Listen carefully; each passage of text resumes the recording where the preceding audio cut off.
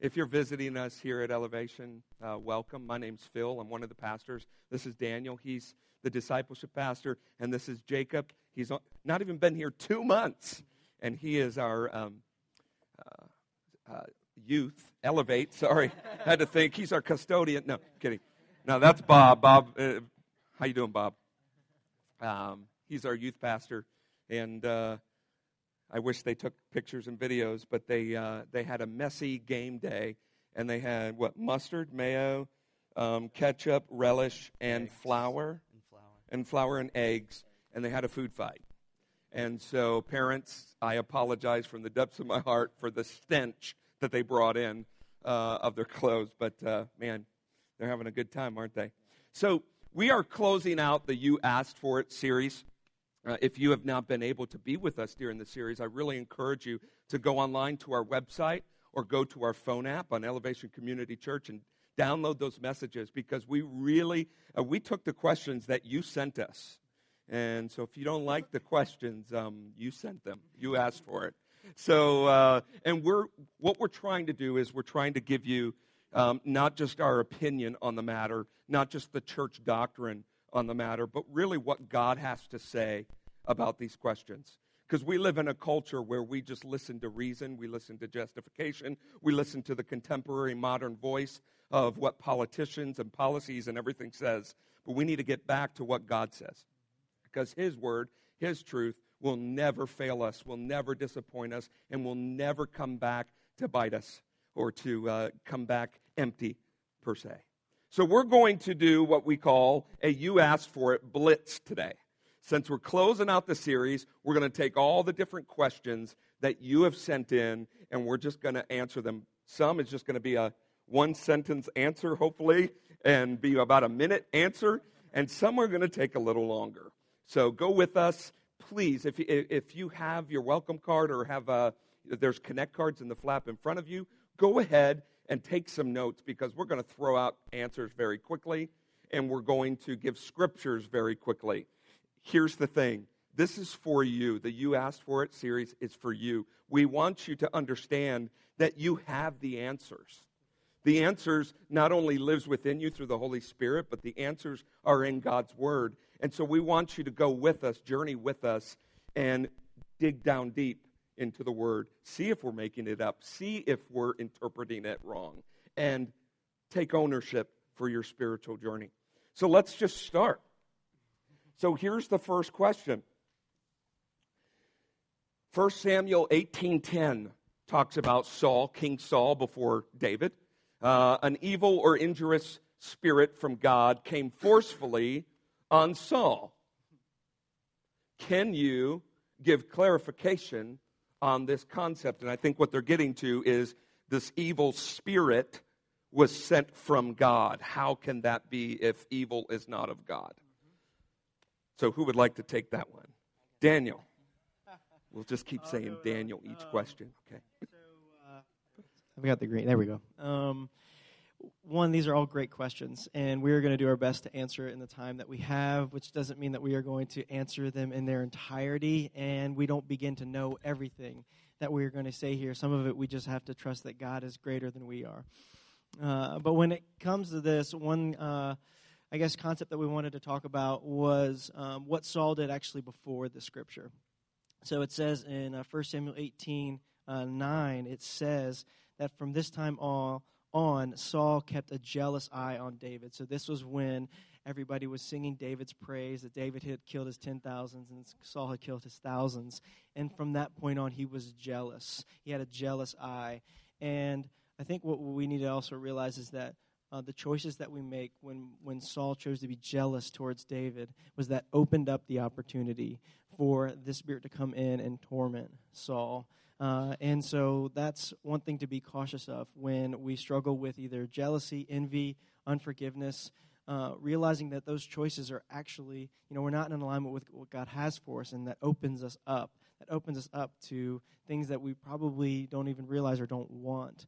And so that's kind of part of the concept. Also, I think that the other thing that it says in James 3:14 through 16, I don't know if we have the scripture or not, but it says that if you harbor bitter envy and selfish ambition in your heart, do not boast about it or deny the truth. Such wisdom, in quotations, does not come down from heaven, but is earthly, unspiritual, and demonic.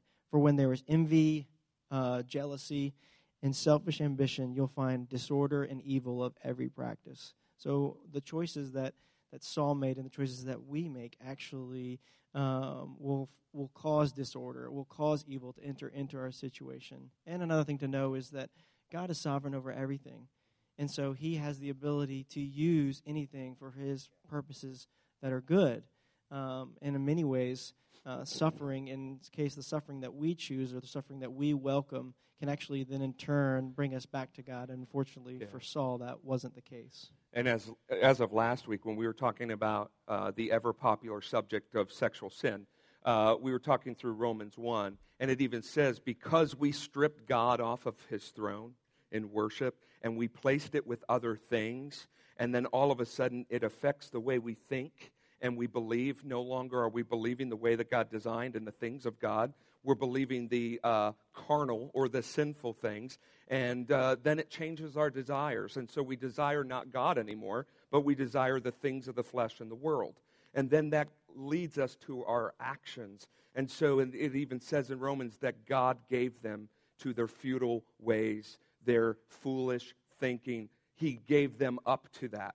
And I think this is a very good example of that out of 1 Samuel 18:10, as Saul stripped God from the throne in his heart, and no longer was he following the ways of God, nor was he leading his people, the Israelites, in the ways of God, but the ways of his fleshly heart. And so that's where God then allowed his open heart to receive what he was opening himself to.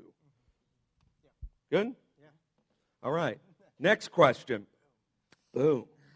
The Bible says in Hebrews 7, verse 7, that the person who gives the blessing is always greater than the one who receives it. If so, why do we sing or pray, "We bless the Lord"? How is this possible unless blessing can also mean something else like love, honor, and praise? And we read through Hebrews 7, and it's confusing. It's very confusing because it just brings up a lot of different things. And so we just kind of want to just answer this question as clearly and distinctly as possible. Once again, Daniel? Yeah. Once again, this is a great question, and I think we have to also consider the origination of the blessing. So when it says literally in the scripture, it says that without question, the person who has the power to give a blessing is greater than the one who is blessed. And so are we greater than the Lord when we say bless the Lord? That's kind of the question there. I think what it made me think of, honestly, is kind of like a parent-to-child relationship. So when a parent gives a small child or a child something, and they in turn use it to bless somebody else, or they in turn use it to even bless the parent back, the kid is definitely receiving that blessing there, but the parent gets that ultimate joy knowing that what he or she had given that child, they got to use it for something that was ultimately really good, and so it really blessed the parent in the process. And I just think about God being the originator of every single good gift. And when he sees us use the gifts that we have, whether that's the voice that we have or the prayers that we have to bless others or to even bless him, it brings him so much joy. And so he has a greater joy. And sure, we get to participate in that joy, but he is definitely the one that is originating all of that, and it blesses and honors him when we sing his praises in that, and not necessarily elevating us above God. Got anything? Not really. No. I hope we're answering your questions. But again, each one of these questions could really be a sermon in and of itself.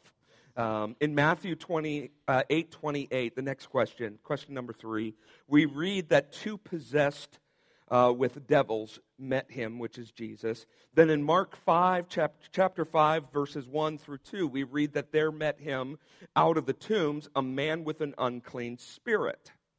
Also in Luke 8, 26 through 27, we read there met him a certain man which had devils. And doesn't this cause confusion? That it makes the facts seem not factual. First it's two men, then it's a man and a spirit, and then it's a man and devils. Jacob? Yeah, so on the surface, it really seems like this is a pretty big contradiction, and that it's three different gospel writers telling the same story, but the facts don't line up. And so you kind of look at it, and you'd be like, something doesn't add up. But really what we have to keep in mind are a couple of things, and two main ones. First of all, these are eyewitness testimonies. And so when people tell a story, so let's say we're all even here, or we're all at an FC Cincinnati game or Bengals game, whatever it is, when you come home, and if everybody were to write their story of what happened that day, everybody's story would look a little bit different because everybody has a different perspective on it. But at the end of the day, the score should line up. All of the big things, the big facts would line up. And so as these different authors are writing their stories of what happened in Jesus' works, they all have different perspectives. And so we like to read the Bible and assume that it's linear, it's exactly how it is, there's nothing more, nothing less, because that's how we like to think analytically. I really enjoy thinking that way and just taking it at surface value, but sometimes we have to look at what's going on. And so for Matthew, from his perspective, he may have been there for a full day, and he saw another man come with a demon who was possessed. And so he saw two. Whereas with Luke, when he was talking to the eyewitnesses, maybe the eyewitness was only there for one of the accounts. And so that's where the numbers could be different. And as for the discrepancy between demons and unclean spirits and devils, there's also, terminology differences. Just like some of us may call them gym shoes, and some of them call us tennis shoes. They sound like different things, but we know now that they're the same thing. And so a lot of times in the Bible, because they're different people writing, they each have their different vocabulary, the different areas in which they grew up call things different things. And so unclean spirit is the same thing as a demon. It's just the different authors have different ways of writing that and saying that. Well put. You have anything? Okay. Next question. Hope you're enjoying this. Hope you're not bored. But these are real questions. These are things that people at your work and neighborhood or even yourself don't understand. And so we started out this series with, can God be trusted? Can the Word of God be trusted? There should be an answer for all of this. Now, we may not be able to understand everything as we get further into these questions. We may not be able to understand everything, but that's where understanding that God is good and God is God. And we may not understand everything, but that's why faith is the assurance of things hoped for and the evidence of things not seen. Meaning sometimes we just have to trust that God is God and that He is good and that His Word is perfect. So next question. In Genesis, it appears the Word is at opposite with itself. So here's another question on continuity and controversy or contradiction in the Bible. In Genesis, it appears that the Word is at opposite with itself. Genesis 1:26-28, we see God created man in His image. Then in Genesis 2:21-25, God is creating a woman again. I've met people who believe there are actually two women made here. What say thee? Was it two or one woman? I have a feeling that the person who wrote this question enjoys text like this, this verbiage. So, what say ye? Right. I was going to do like an old English, and then I realized I was going to fail miserably when I said it, and so I shouldn't even want to bother trying. I guess this is, like you said, this is a continuity question, similar to kind of your question in different accounts, but this was all the first 5 books of the Old Testament were written by Moses. It's called the Torah or the Pentateuch, and what I guess what the author is doing here is actually very common in ancient Semitic or Jewish literature.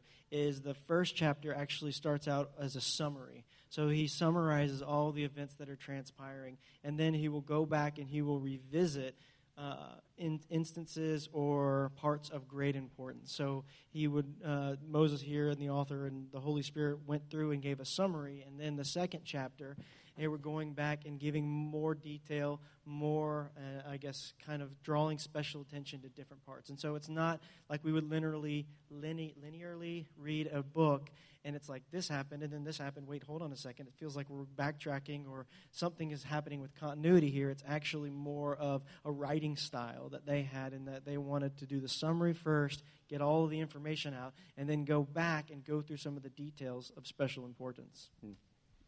Awesome. Yeah, go ahead, Jacob. What you're saying, it's kind of like the original readers, and even us today, if we only had Genesis 1 account of creation, God created man, female, and male. He created them in his image, and it just goes on. We'd be like, but wait, that's huge. Why is there nothing more? And so Moses, as he's writing this, is like, okay, I gave you that fact, but you need to know more about it because it's extremely important how he did it, why he did it. And so he zooms back in from that 30,000-foot view of everything going on, and then zooms in and says, okay, this is just about mankind because God saw it so important. Awesome. Next question, because we've got a lot of them, so we got to go fast. All right. So is it different? Number 5, is it different for everyone to be filled with the Spirit? What if I only received a spiritual language or phrase, not an entire language? Should I continue to ask and receive a prayer language? What I'm going to say about this is we're going to answer this many questions later. Why I say that is we want to answer first another question that talks about the Trinity of God. And so before we can get to this, we really need to kind of dissect the roles of God, the three persons in one divinely God. Okay, so we're going to we're not going to skip, we're not going to ignore it because this is an important question. We could do a whole 6-week series over this question. Number 6. What if someone says they are a believer but won't be baptized? Is that a heart issue then? Well, let's answer it together. Let's look at 1 John. It's not going to be on the screen. Again, some of this we're doing as a discussion. We didn't plan each answer, and so we're kind of diving into the scriptures together. Let's look at 1 John chapter 2, starting with verse 5. It says this, but whoever keeps his word, meaning God's word, in him truly the love of God is perfected. By this we may know that we are in him. So this is what it's saying, is if Christ is in you, we will keep his word. But if Christ is in you, we also need to know his word, don't we? That's where the Holy Spirit comes into play in guiding us and counseling us into the word and revealing Christ. So it's saying if Christ is in you, you will bear fruit that proves that Christ is in you. You shall know the tree by its fruit. So then it goes, verse 6, whoever says he abides in him ought to walk in the same way in which Jesus walked. Do you know that Jesus, being the Son of God, being God incarnate, was baptized? Was he baptized for himself? No. He was baptized to show what obedience is, to show what he longs and what the Father longs for us. And so if Christ truly abides in your life, and we see that evident through life change. I was just speaking to someone this morning about life change. You can explain the scriptures and say, well, God came and he died for me, and he is real, and everyone should know him, and everyone should welcome him in. But if you don't have life change, you really just have words. And that's why the scriptures talk so often about the love of Christ, to love others, to walk as Jesus walked. And so if you have a relationship with Jesus, you're going to want everything that he has for you, right? And do you know that the first step of obedience is to get baptized? Why? Is it shows everybody and it proves it's a declaration of what has happened inside of you. And so just like I'm married to Lauren, Daniel's married to Lainey, Jacob's married to Jordan, we all have wedding rings on our fingers. Now, just because I have a wedding ring on my finger doesn't even make my marriage successful or strong or thriving. And just because someone's wearing a ring doesn't even make them married. It is a symbol of the covenant and the relationship that you have. If Lauren asks me to do something to show my love for her, do you think I'm not going to do it? If I really, really love her and want to serve her and cherish her, it's the same way with Jesus. He calls us to follow him. And I think also, and I need to end this so we can go on, but I think also it's all about surrender. This walk with Jesus is about surrendering yourself. So what better way to start off your relationship with Christ by surrendering not to your own ways, not to your own desires, but doing what Jesus calls you to do. And so, yes, to answer the question, I do believe it's a hard issue. But Jesus still loves you, and he still wants to embrace you and move you from step to step. But if you don't obey him and want to obey him, you're showing that controversy in your heart of committing fully to him.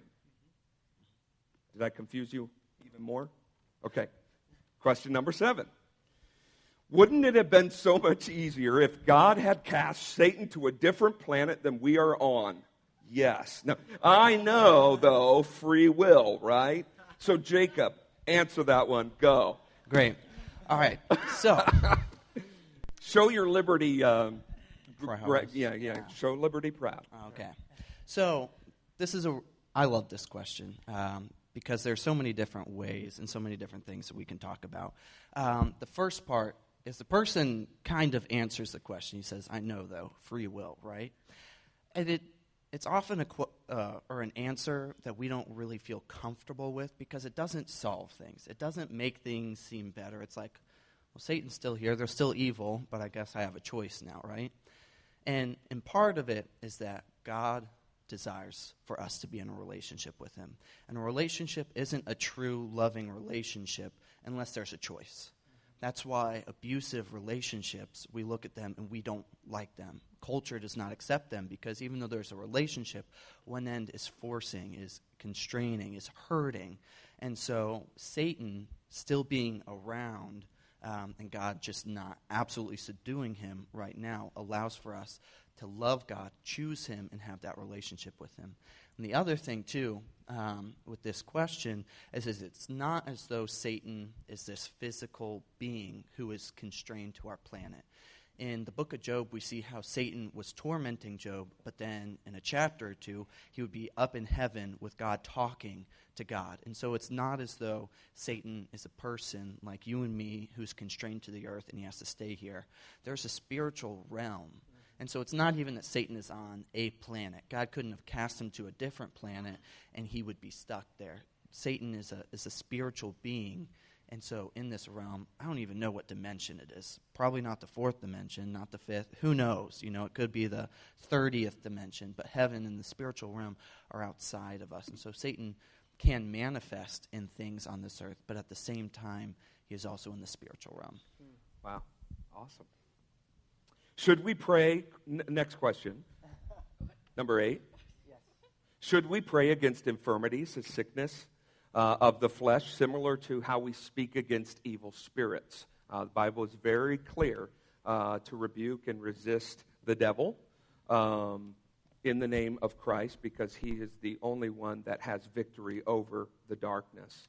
So should we pray against infirmities and sickness similarly to how we speak against evil spirits? I think these questions are close to each other on purpose, which is nice because they do talk about a spiritual nature to things. That sickness didn't even exist in our world at all until sin entered the world, and sin caused a spiritual chasm between us and God. And so because of that, we have all of these results of that. And so I think it's important to know that there is just a spiritual connotation or a spiritual consequence where something spiritual happens whenever something happens also here. The choices that we make, kind of the same thing that Saul did. Like Saul was making choices and he was being jealous towards David. And so because of that, he welcomed the opportunity for a spirit to torment him. And so with us in our only physical realm that we can really understand, but really we don't totally understand. I think it's hard for us to grasp like what this is all about. But I think it's very clear in Scripture that the things that we do, the things that we experience, have a spiritual nature to them, because we are all in part spirit. We are all, as we're made in God's image, and so we have a spirit dwelling inside of us. And so praying against sickness is similar, just because we're doing almost spiritual warfare when it comes to that. And so I would say kind of the easiest way I can say this is yes. Yes, do that. But, also know that we're not going to totally understand all the natures of it, but we do know that there are consequences, especially spiritual consequences, to the world that we live in, meaning sickness by choice or sickness not by choice. But there's also just, so we do battle in that same way. Yeah, that's good. Also, as we have several more questions. As we ask them, and they're on the screen, go ahead in your own mind, maybe even write it down. How would you answer this? Because you may be asked this somewhere down the road. Next question. What do you think? I really like this question because this shows that they're really thinking deeply about this. What do you think happened? Did I skip one? No? You're right. What do you think happened when Satan went to hell? Excuse me. Yeah, I'm messing up. I'm sorry. Go back. Thank you, guys. Did Jesus have spirits taunt him? I was sorry. Did Jesus have spirits taunt him while he was on the cross? If he was filled with the Holy Spirit and he is God's Son and knew the plan from the beginning, why did he ask for it to be taken from him if there was any other way? Who would like to answer that? Sure. The whole spirits thing, we don't really know from Scripture about the account about like evil spirits taunting Jesus. We know people taunted him. We could draw a connection, just like we said earlier, about the connection between the spiritual realm and the physical realm, but we don't know. So the first one, no clue. Which is fine. I think we'll have a couple of those. The next part is really talking about the Garden of Gethsemane. When Jesus he prayed to God 3 times, asking him to take this cup. And a couple things, I think, is one, I knew that Jesus knew in advance what was going to happen. Jesus being fully God, he knew what was before him. And I think not only the physical pain, but also the fact that he was going to be separated from the Father was just anguish to him. And so, and I think also when we see Jesus, I think this is more not speculation, but I guess it's kind of like when he prays to God 3 different times, you almost feel like God is starting to become silent to him, which is terrifying to Jesus. And so he's physically like manifesting like, oh my gosh, like, and he started sweating blood. But I think it also signified the intensity of the sacrifice that was getting ready to take place. And if Jesus would have been like, oh yeah, all right, it's time to go to the cross, walk up to the cross, if he was just very casual and flippant about it, I don't think it would have made an emphasis on how grave and how great a sacrifice it actually was for us and what he had to endure on our behalf. And so I think even in that moment we see the intensity of Jesus' love for us, that even though he knew how terrible what was going to happen what was before him, he did it out of his great love for us. So I think that's even why, even though him being fully God, he was fully man in that moment, and he was very much in torment about what was ahead of him. We can really see Jesus' humanity in that moment. Like you were saying, he wasn't just like, this is no big deal. Like, I'm not even worried about this. He understood not only the physical pain, but the spiritual pain that being God, he was going to have to be separated from God as he received the punishment for our sins. But at the end of it, he said, is there any other way? Is there any other way? But he said, not my will, not what I want, but your will, Father. And so at the end of it, he realized that his role, in order to fully complete the love and the sacrifice, that he had to go through with it. And he said, It's not what I want. I know that this is going to be terrible, to be separated from you, to go through this physical pain. But he said, it's not about me. It's what you would have for me, God. And that was the worst. You know, we think of the cross, the torment of the cross, but really, I think if you really walk in the Gospels here, the worst above worst that Jesus was going to face was separation from his Father. Separation. He was always one with his Father. Never, ever, ever, from the beginning of time, was he separate from his Father. He didn't even know what that was like. And so because he took on our sins, God had to turn his face from our sins. That's what he was dreading. Now, question number 10. What do you think happened when Jesus went to hell to gain victory over it? Who wants to grab this one? I'll start it. Feel free to jump in whenever. So, again, another amazing question. And there's a lot of theological debate over it. A lot of different people have all these different views. Did Jesus even actually go to hell? Did he not? What did he do? And the Bible doesn't explicitly say what happened between when Jesus died on the cross and when he rose again. There are a lot of different implications. There are all these different references to it, but there isn't just this story of what it's right. There aren't specifics, so it's hard. But what we do know is that through Jesus' death, he had to pay the penalty for our sin. And my sin without Jesus says that I would have to die and face eternal separation from God. That would have to go to hell. And so in some way, Jesus had to fulfill that punishment. And so I would be inclined to say that Jesus did go to hell through his death. What happened there, we don't know. I mean, it definitely is clear that he conquered hell. Absolutely. He had victory over hell. Because with sin has a hold of us, and it separates us from God, eternal punishment. So he had to win victory. And in Revelations 1:18, it says that he has the keys. So whether or not he specifically went to hell, grabbed the keys, we don't know the specifics necessarily. But, yeah. And I think one thing we don't really know a lot of, we know descriptors about hell. I think there's an assumption that the center of our earth, just because it's hot, is hell, but we really don't know that. We really don't know anything about like where it is or what actually happened or how it all transpired. Right. We don't even know what happens to us like time-wise after we die, what happens to our spirit. So there's a lot of unknowns that kind of go with that. We can only go off the little things that we can glean from Scripture about what happened, but we do confidently know that Jesus did conquer it, and we know that he has victory. And so I think for us, we know going forward, even though we don't know all of the details, we still at least have that assurance and that confidence in what Jesus did. Good. 11. We're blitzing here. Does God give us more than we can handle? Yes. Yes. Yes. Absolutely. So often you see on Facebook or phrases, and you probably have used this because I have too, it just goes to show that there's just confusion and a little wrong misapplication. Yeah, thank you. And misunderstanding of the Scripture. Because the Scripture that people are quoting, that God will never give you more than you can handle, is in 1 Corinthians 10:13. This is not talking about the trials of life. This is not talking about what we're going to bear in this fallen world. This is talking simply about temptation. Temptation of sin.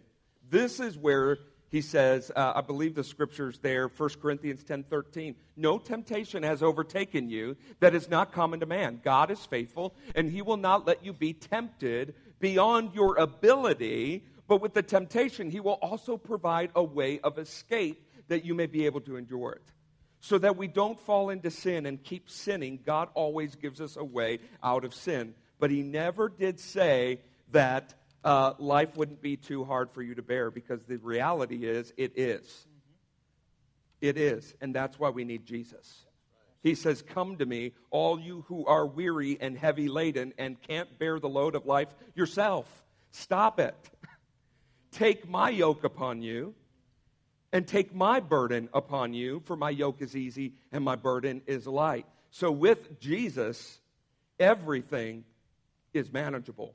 and He will give us more or allow more to come into our life than we can bear so that we would trust and depend on Christ alone.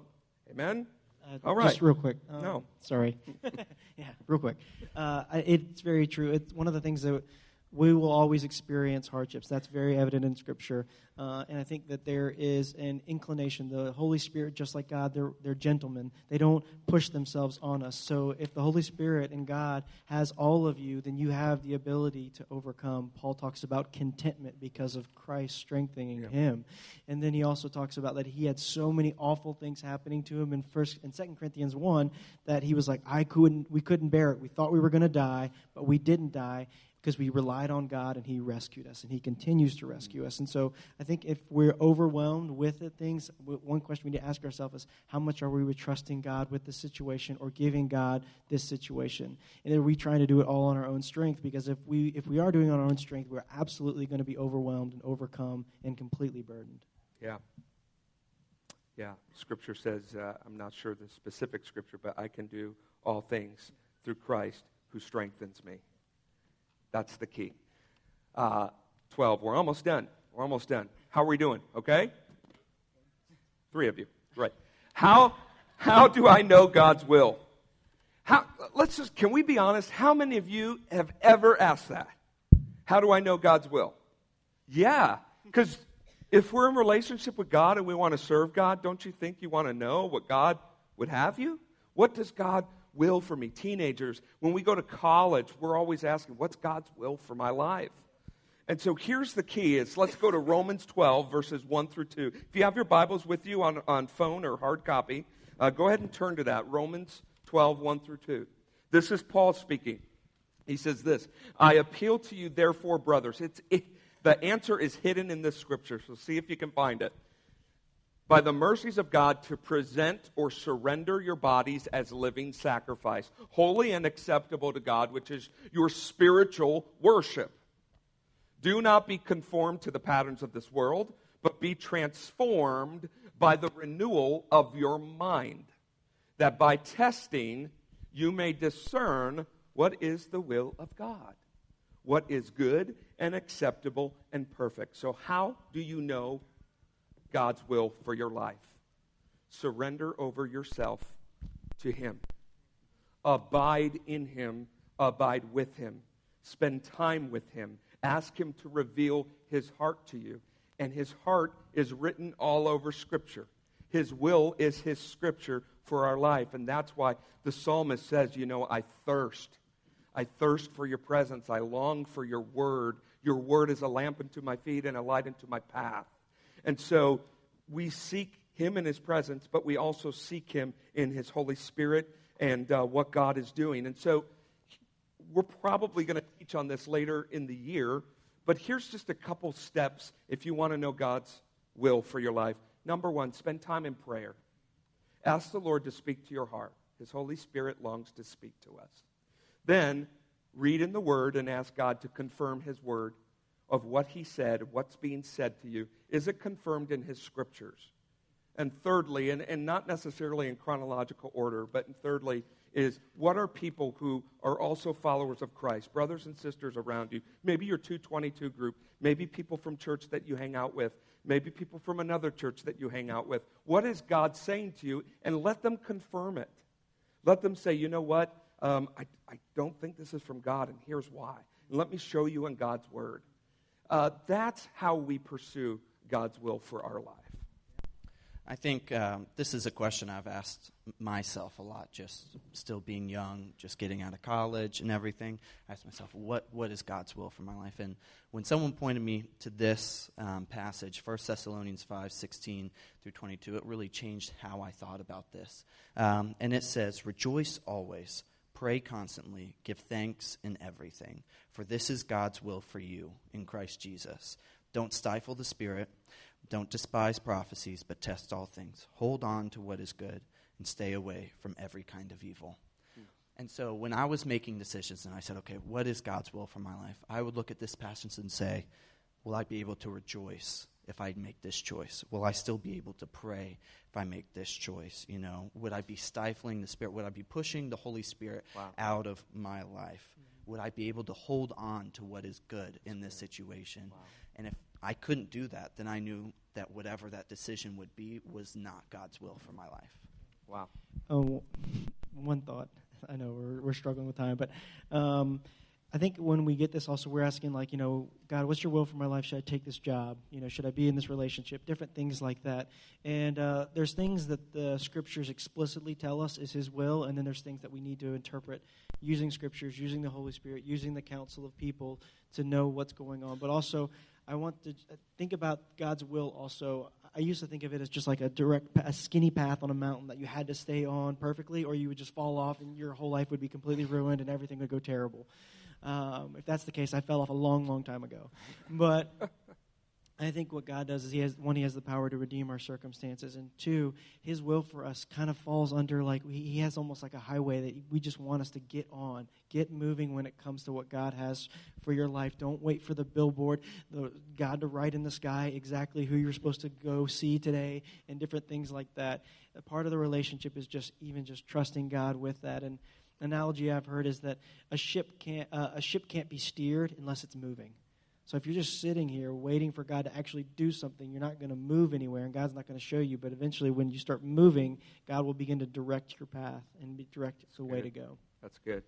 Okay, we just have a few left. Are you hanging with us, guys? Is this good? Okay, good. Can you make sense of how the Holy Trinity works? This is a big one. This is a big question. And this is not just big in the question of itself.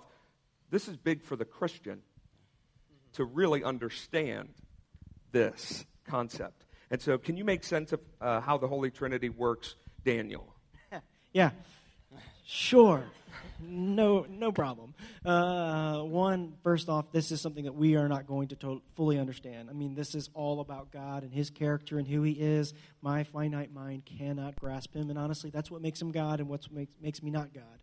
Right. But what we can see in Scripture is that we see that the Trinity, three people, all fully God, were there, present for all time. We see it in Genesis chapter 1. It's amazing. The first thing that we read is when we say, in the beginning, God created the heavens and the earth. Now, in the Hebrew, Elohim is God right there. Now, the fact that it ends in an I am means that it's plural. So this is, and it should be translated normally, gods. In the beginning, gods. However, the next word is created, and that's a singular word, which means actually means it's bara in Hebrew, but that's a singular word, and so it doesn't even make sense. Like it's incorrect grammatically.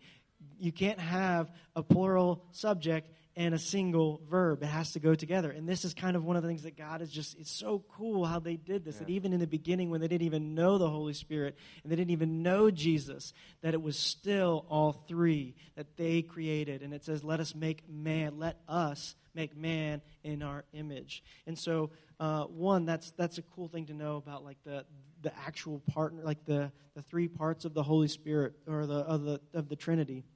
And then also you see it in Scripture again in multiple places. You see it at Jesus' baptism. You see the Father saying, this is my Son. The Holy Spirit descending on something like a dove on Jesus, the Son, here on earth.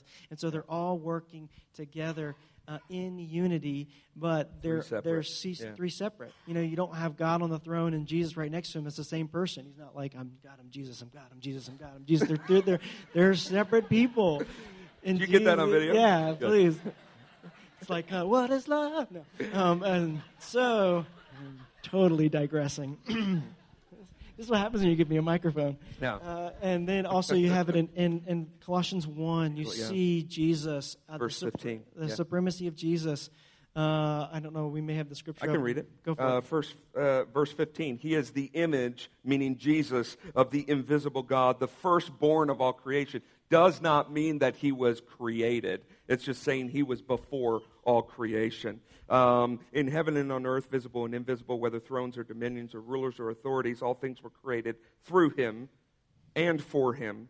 And He is before all things, and in Him all things hold together. That's Jesus. So in a practical nature, we have God the Father, who is on the throne in heaven. We have Jesus right next to him, who was God, who lived among us. He was God incarnate. We got to see God. He was the visible expression of the invisible God. He's seated right next to God on the throne.